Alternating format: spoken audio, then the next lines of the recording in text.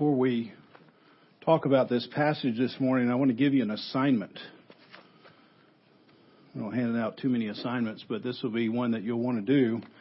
There's a prayer card that we're going to use in 2 weeks at a service here, where you come up and you put your prayer request in this envelope and then put it in a jar. And then we don't read the stuff, that we just pray over those things, and then we send it back to you at the end of the year. So what's going to happen next week is I'm going to talk about the Lord's Prayer from the Sermon on the Mount. And that's going to help shape or give frame to what you put on the card. So my assignment is for you to go home and read verses 5 through 15 of chapter 6, which incorporates the Lord's Prayer. And don't write anything on the card just yet. But just think about this prayer. Think about how it's shaped. Think about how it's going to shape your prayer requests for the year. And then next week I'll preach on that text. And then you'll have a week to put down what you want on the card and put it in the jar 2 weeks from now. Okay? Assignment? Good. I'll be coming by each of your house later in the week, making sure you got that done. Now, this week we're resuming our study on the Sermon on the Mount, and it's always helpful to have sort of like a statement at the very beginning, because the Sermon on the Mount is about how to live in the kingdom of God. Once you've repented and you've come out of darkness into the light. How do you live in the light? How do you live in the kingdom? And it's basically what are the rules of the house? Some commentator has put it. And so it's very important for us to remember that Christianity doesn't begin with rules to keep, and then a God who blesses those who follow the rules. It's about a God who saves and then gives people rules to follow. Does that make sense? We've got to make sure we have that right order, because otherwise you come to the Sermon on the Mount, and if you think it's God gives you rules, and if you keep the rules, then you get the blessing, then you're going to be very discouraged by the Sermon on the Mount. Because you're going to go home and just say, I just can't seem to get enough of this done. I'm never going to be sure if God really loves me or wants me. But God saves you completely by grace alone. Then He says, okay, now that you know that, now that you're in touch with the sacrifice that He has given, this is how you live inside the kingdom. And He's told us a number of things here. And today we're going to talk about anxiety. Now, when we read today's text, we can see immediately that we're breaking into the middle of one stream of thought. And we know we are, because look with me in verse 25. The very first word there is therefore. So whenever you see the word therefore, you ask this question, what is it therefore? In other words, something's been said previous to this moment. And basically in the same chapter 19 through 24, Jesus has been making this foundational statement. And then He's going to say, therefore, now that you've got that foundation in place, don't be anxious. So we've got to know what that foundational statement is. And it comes back in verses 19 through 24, when Jesus is saying, you have to choose who's going to be your master.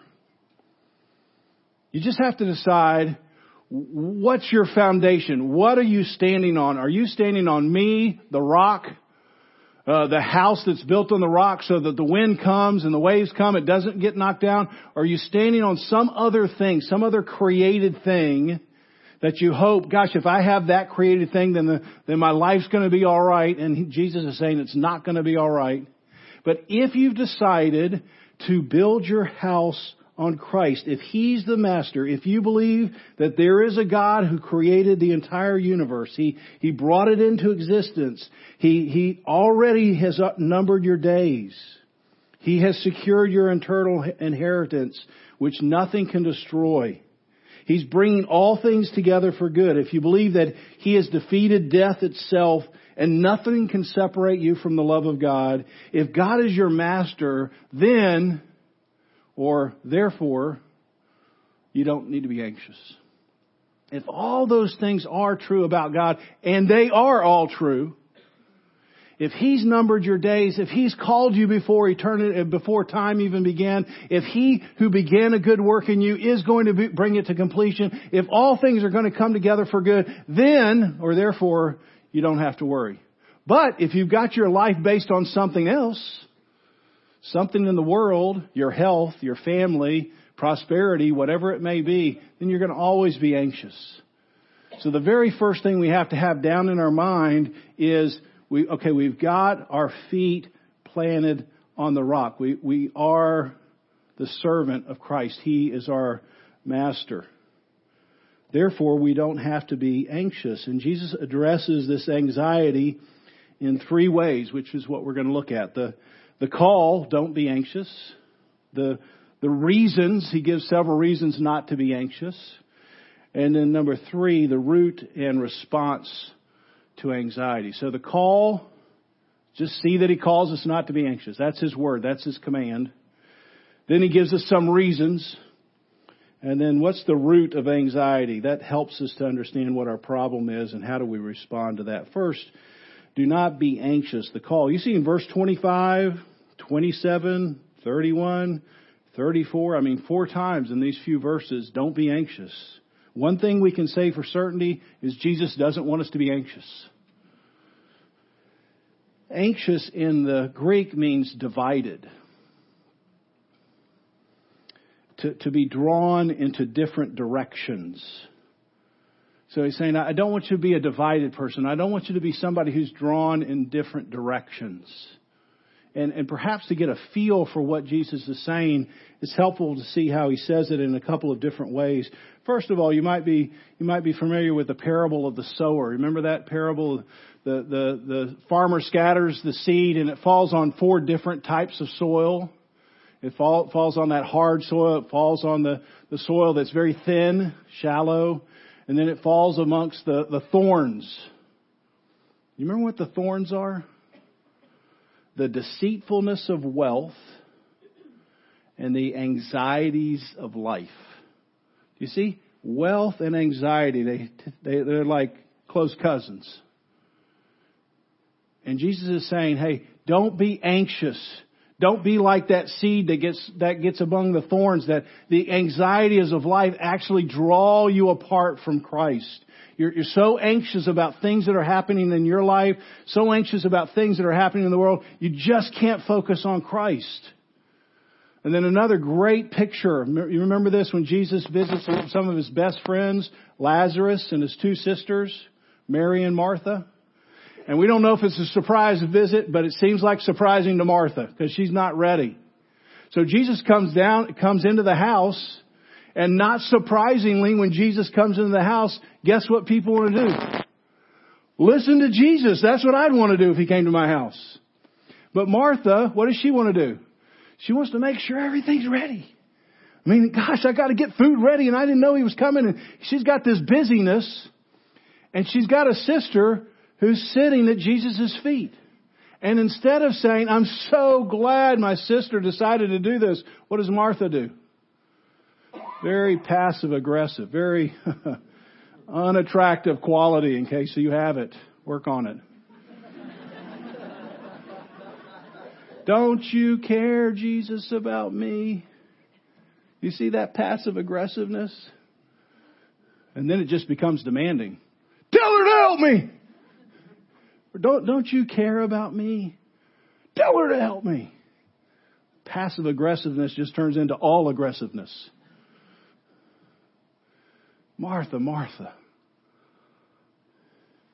You're so worried. You're so divided. You're being pulled apart by many things. What does he say? Mary has chosen the one necessary thing. So that's this idea. When Jesus is calling us to not be anxious, he knows there's all kinds of competitors. There's all kinds of busyness in your life. There's all kinds of thorns, all kinds of anxieties. He's not unaware of those things. And he's not saying you can't ever think about those things. He's just saying there's got to be something you think about that's above all of those things. There's got to be something that clears off the fog of your windshield. I have a car that always gets foggy. It doesn't matter what the temperatures are. And it drives me crazy. But how do I get rid of the fog? AC defrost, right? It's freezing outside. It's freezing inside of my car. I wouldn't recommend you driving with me. But I turn on the AC, whoosh, goes away. Why? Because this one thing drives everything else away. Or puts everything else into perspective so I can see. So Jesus is saying, don't be anxious. So if you can just hear His call today to you, don't be anxious. Do not be anxious. Don't let busyness, don't let the anxieties of the world creep into your life, that you get drawn apart, that you get divided from Jesus. He's got to be the single focus. Now maybe this will be helpful, because sometimes I think, well, what am I not supposed to think about these things? They do make me concerned in some way. And I was listening to somebody explain, it was helpful to me. Godly concern is this. I live in a broken world. I have relationships and responsibilities, but I know God is with me, so I'm going to maintain a prayerful dependence on Him. You hear that? That's godly concern. I have roles and responsibilities. I'm living inside this broken world. But I know God is with me. So as I navigate through this broken world, I'm always knowing God's with me. And I'm maintaining this prayerful dependence on Him. Versus anxiety. I live in a broken world that's not safe. And then this is what starts driving anxiety. It usually starts with what if. What if my children grow up like I want? What if my career doesn't turn out like what I had hoped? What if I don't get into college? What if I don't get married? What if I get a bad doctor's report? You see, the what ifs are endless, and they start driving you. And two frequent responses to anxiety. One is withdrawal. There's too much and I withdraw. I just check out. The world's got to figure itself out. I cannot be engaged in that. Or maybe more prevalent, hyper vigilant, or helicopter mom. I see a problem and I'm a helicopter person. I've got to be hyper vigilant about it. I've got to make sure I'm controlling everything. It sure doesn't look like God's doing a good job, so I got to get in there and control. And what's happening in my mind is I have this false narrative that says if I control circumstances, then events work out and I won't have to be anxious.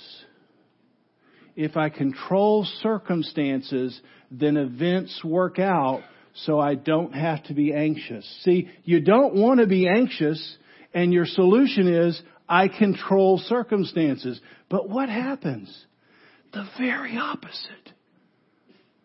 The more you become controlling and the less you become faithful, the more anxious you become. So you see, you think you're getting towards less anxiousness, and what's happening is you're actually digging a deeper hole by getting your hands on it and not saying, God, I live in a broken world. I have a role, I have a responsibility. I'm going to maintain that, but I'm going to live in prayerful dependence on you, that ultimately you're bringing things together for good in ways that I can't see or imagine. So I'm going to let you be God, and I'm just going to be Paul Phillips. Is that okay? And he's going to say, yeah, that's good.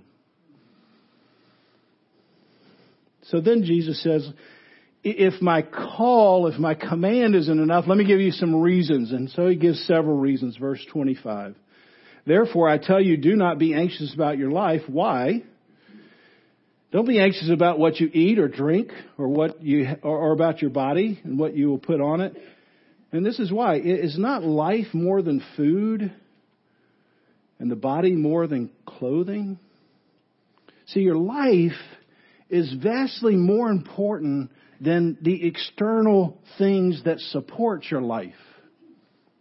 Your life is vastly more important than just the external things that support your life. But we live in a very difficult place today with social media.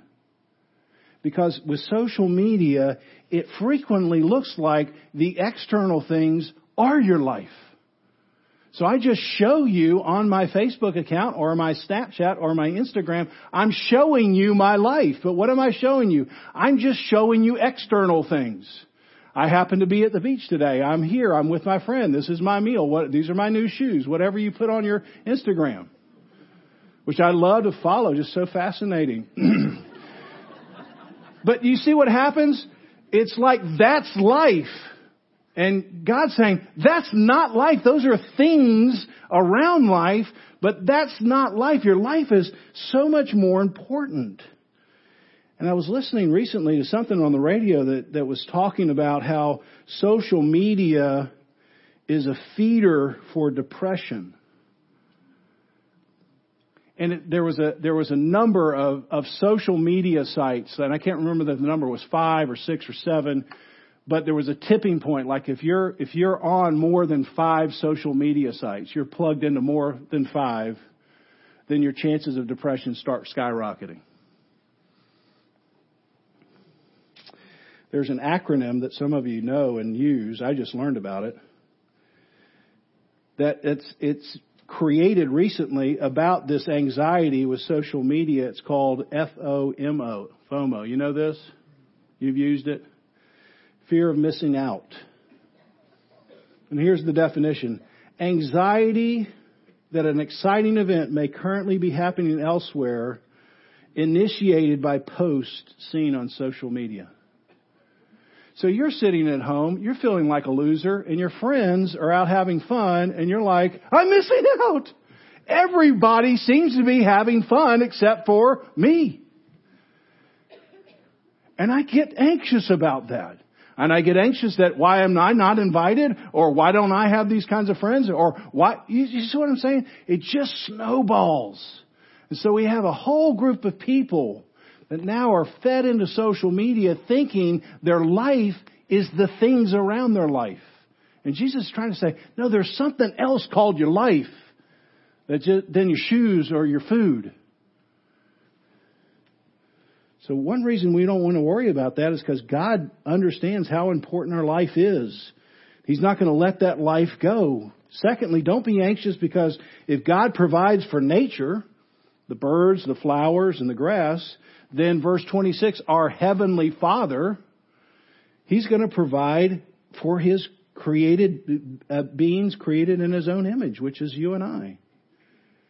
So if we just look around and say, well, you know what, birds wake up, they get something to eat and they go to bed. Grass comes up and grass withers. Flowers come. I mean, they all seem to do it according to God's times table. If it's working that way for them, it can work that way for me. I can trust God. Martin Luther says this, God makes the birds our schoolmasters. It is a great disgrace to us that in the gospel, a helpless sparrow should become a theologian and preacher. I love that. So just when you become anxious, maybe you could just walk outside and you'll see a bird somewhere and say, okay, he's doing his part, but he's trusting God. I got to do my part, but I got to trust God.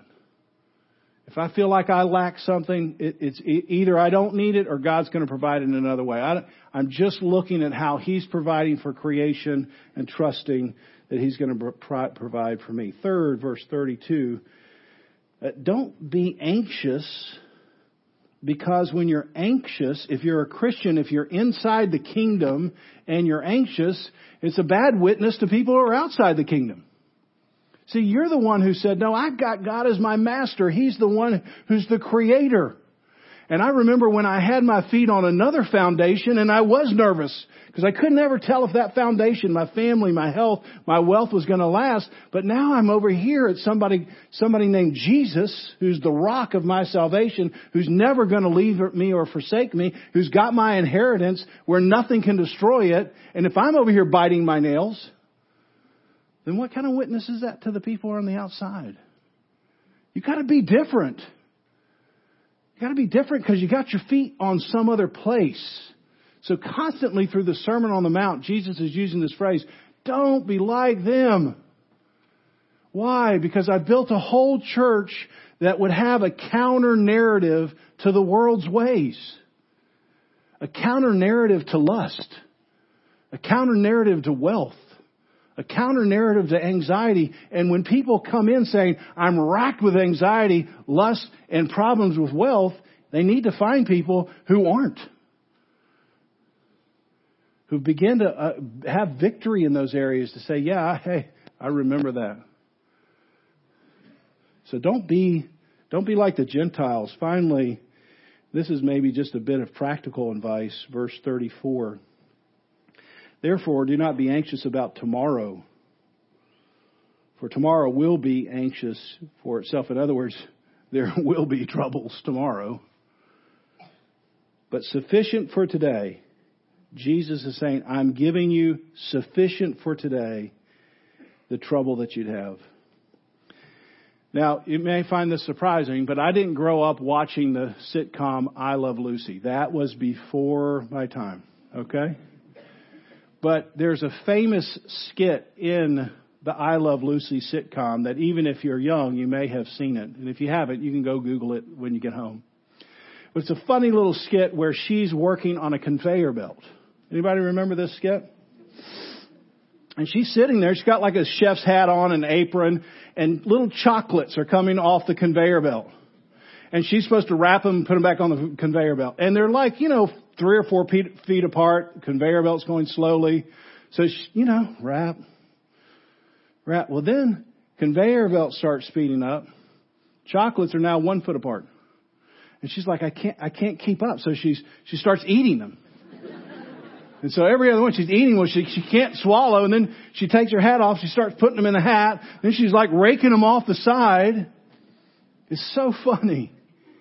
Except if that's what you do with your troubles. See, this is what happens. We speed up. And we see down the road, these things are coming. And I've got to worry about them today. And we speed up the troubles, and we take tomorrow's troubles, or next week's troubles, or next year's troubles, and we put them all on today. And Jesus says, I haven't given you enough for that. You're speeding up the conveyor belt. You just need to take the chocolates, the bittersweet chocolates, that are coming today.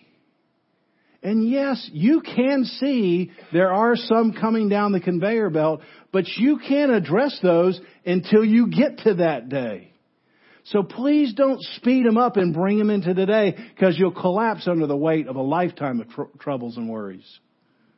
So just take today and say, yes, this is a problem, or yes, this is a wonderful day, but I can't pack in tomorrow's trouble in today. Very, very practical advice. Third, Jesus points out the root to our anxiety, and then he gives us some response. Jesus is like a great counselor. This is what I love about the Sermon on the Mount. He just digs right into root problems and says, hey, we just need to get down to this bottom spot. And he exposes that the root of our anxiety is not psychological. You're not anxious and say, well, I've got some psychological problem. You're not anxious because you have a financial problem. You're not anxious because you have a physical problem. You're anxious because verse 30, very end of the verse, oh, you of little faith. When you're anxious, you have a theological problem. I really want you to hear this, because if you think it's a financial problem, if you think it's a relational problem, if you think it's a health problem, you're going to go to a root that's not really the root. The root is you have a theological problem, and you really don't have your feet on the master. Something else is your master.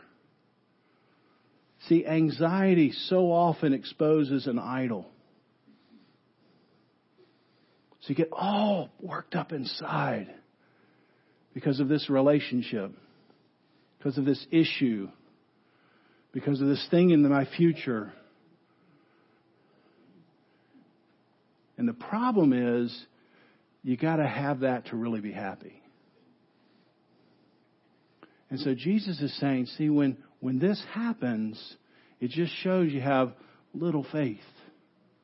You're the kind of person that today, because everything's going well, I got my feet planted on the rock. But tomorrow, when it doesn't look like God's doing what I want him to do, hey, I'm little faith now.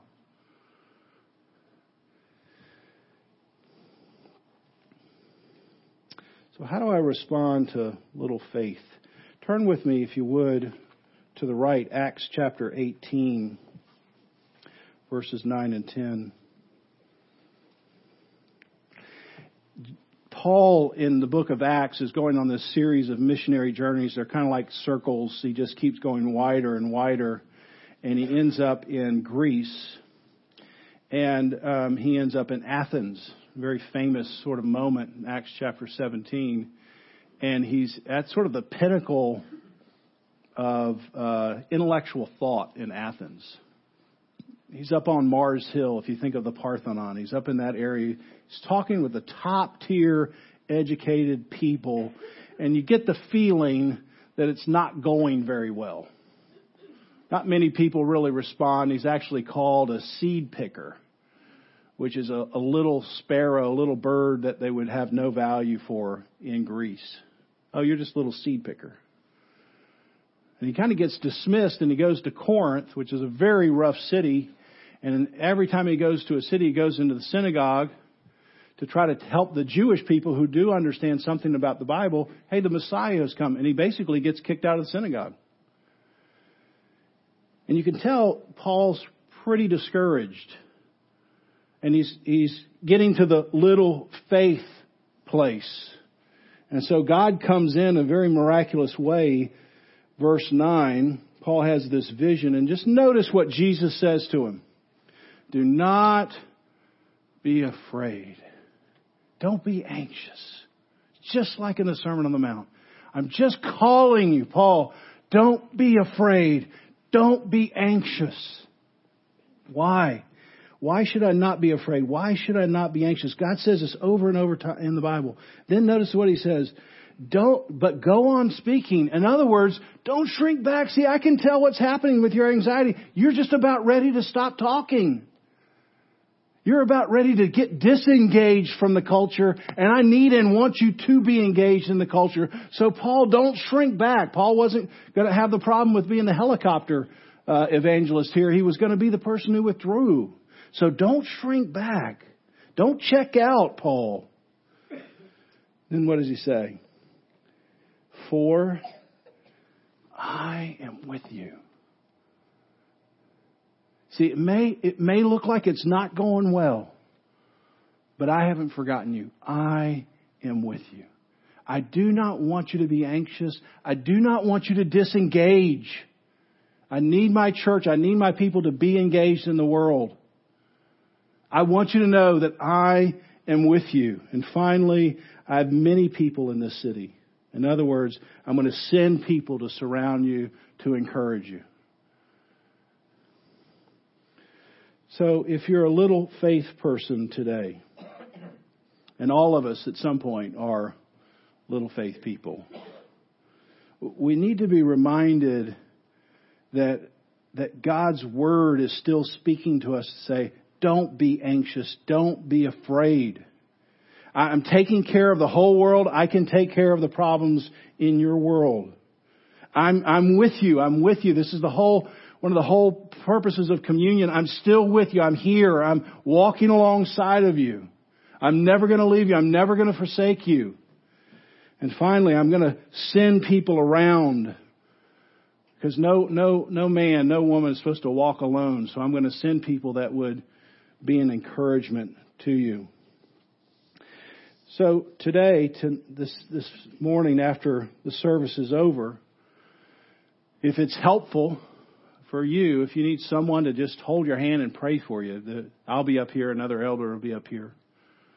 And you may be the little, you may have come in and said, I'm the little faith person today. I'm divided. I find myself trying to control. I need somebody just to pray for me. So we want to provide that for you. But I want to end before we get to communion with a testimony. It's going to be a testimony on the screen. And I'll send the whole thing to you, but it's the last 4 minutes or so of this woman's testimony. Her name is Vanitha Rendall Reisner. I believe that's how you say her name.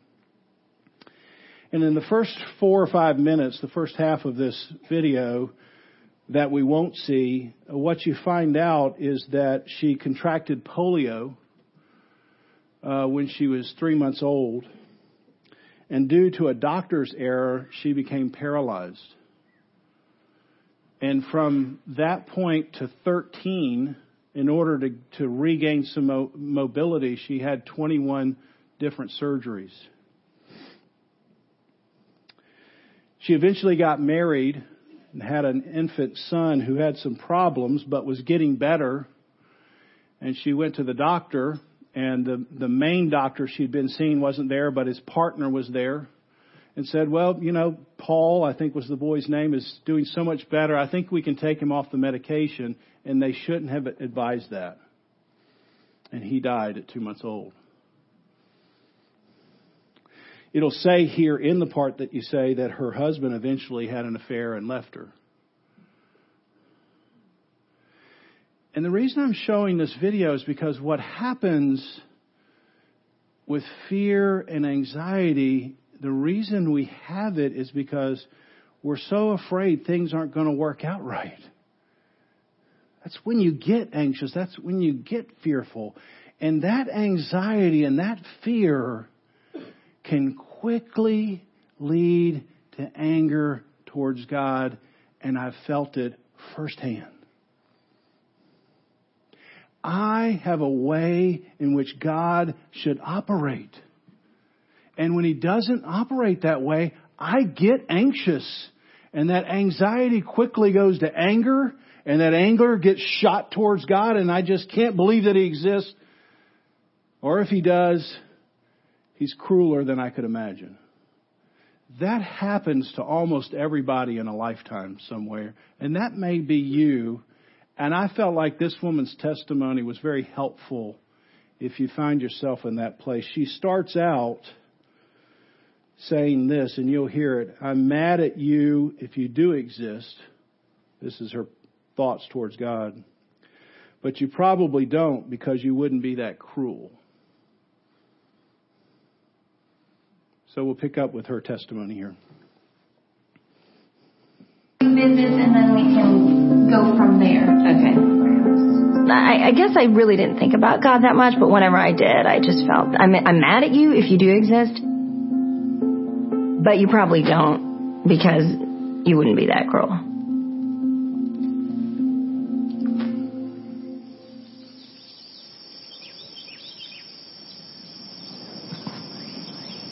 I remember just saying, okay, God, if you're real, show me.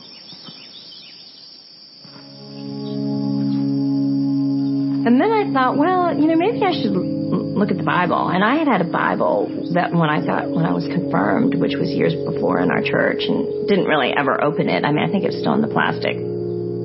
So I unwrapped it and sat on my bed. I'm like, okay, show me that you're real. I flipped open. I remember reading all kinds of stuff thinking, this doesn't make any sense to me. Why did all this happen? Explain this to me. And I flipped open the Bible to John 9. The disciples asked Jesus, who sinned, this man or his parents, that he was born blind? And Jesus says, it is not that this man sinned or his parents, but that the works of God would be displayed in his life.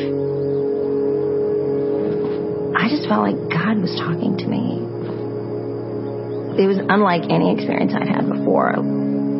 It became completely clear to me God had a purpose in my life.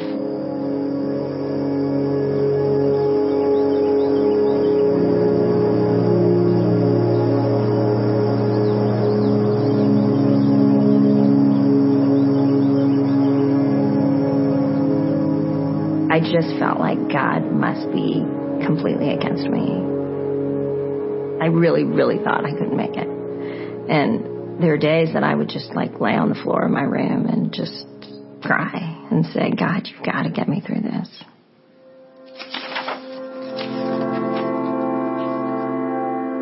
When He calls to me, I will answer Him. I will be with Him in trouble. I will rescue Him and honor Him. With long life, I will satisfy Him and show Him my salvation. There is trouble. And God knows there's trouble, but God rescues us in the midst of trouble and not necessarily from it. And I found that to be even a deeper promise than you won't have trouble, but I'm going to be with you in it. I felt like God was like, you need to forgive, because this is the love that changes the world. And at first I was like, I don't want to do that. I don't want to forgive. I got polio because the doctor made a mistake. The doctor made a mistake, and that's why Paul died. My ex-husband's affair. There's just a lot of different things I've had to forgive. And I remember people kept saying to me, you don't seem bitter. Why are you not bitter? And it was God. It wasn't like I was making this choice not to be bitter. But at the same time, it was every time something would come up where I would get angry, it was giving it back to God and saying, okay, God, I'm asking you to take this.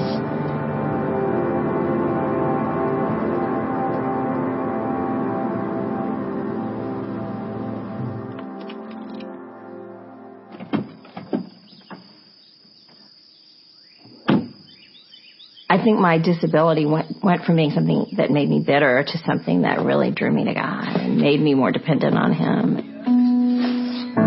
Every time, through all the different types of suffering, what's really pulled me out or pulled me through is God's walking with me. And that to me has been bigger and worth every second of suffering, which sounds crazy even as I sit here and tell you that, but it has anchored my faith in a way that, I think people, when you read the Bible and you understand truth and you say, this makes sense to me, but then people can argue you out of that. I mean, I've seen people with faith just kind of say, well, it doesn't make sense now, and I'm not sure, and other people are telling me things. But when you go through the fire and God is right there, I know He's real. He's there. He's walked with me. I think adversity, if we turn to God in it keeps us from walking away, because we need Him. We know Him in a different way as not just the giver of good gifts, but the one who walks with us. And I don't think you see that many people who get the sense of God's presence, God walking with them, unless they call out to Him and they need Him. Having a mom who is pointing me to the Lord even when things are tough, and that's an understatement, I guess really made me the believer that I am today. The Lord has done this for a purpose. We don't know what it is, but we wait. I feel like it was God's grace to give me suffering, because it has made me deeper and made me love God, and I wouldn't trade that for anything.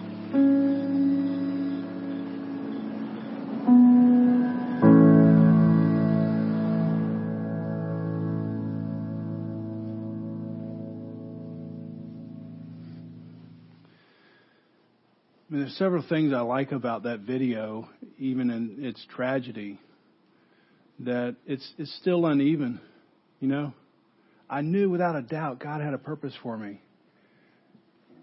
30 seconds later, I didn't think I could make it. And then just the visual of what was around her was God's Word. You just noticed how she was reading it. It was written around her. And then people. They were around a table. And she has a husband.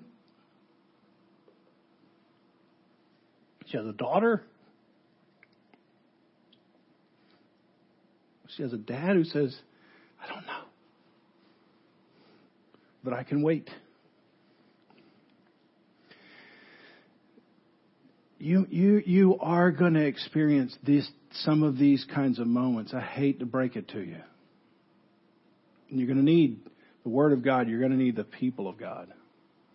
And communion is such a great moment for that, because you come to a table and you're reminded that God is with you. But even when you don't feel His presence, you're walking next to somebody here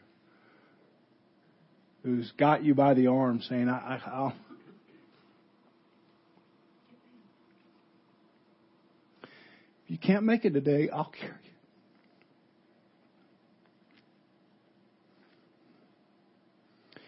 You don't have to be anxious.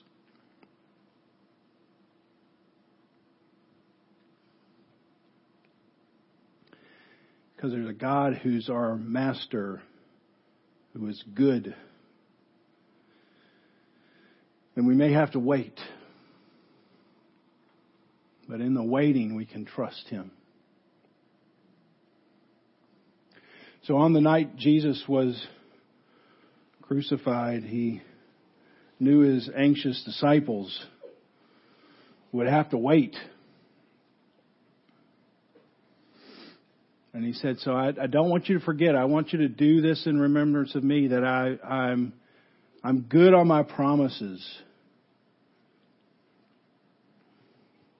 I'm good to cover all of your sin and all of the sins of the world, because I'm going to have paid that price.